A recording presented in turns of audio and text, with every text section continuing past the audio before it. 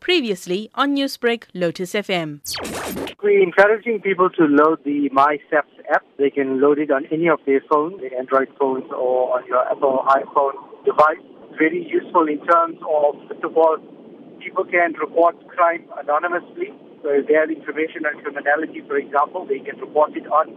They can contact Crime Stop via the app.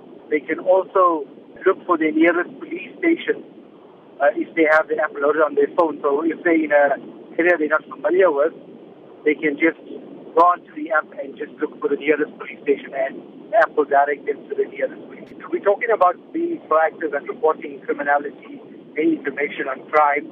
However, obviously, if you're a victim of crime yourself, you will still have to open a criminal docket for further investigation.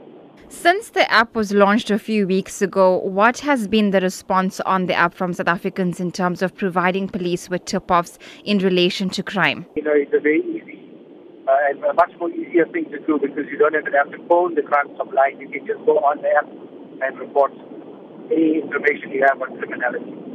South Africans have for years been complaining about the country's escalating crime rate. In KwaZulu-Natal, for example, of late we've seen more than 10 murders in the last 10 days.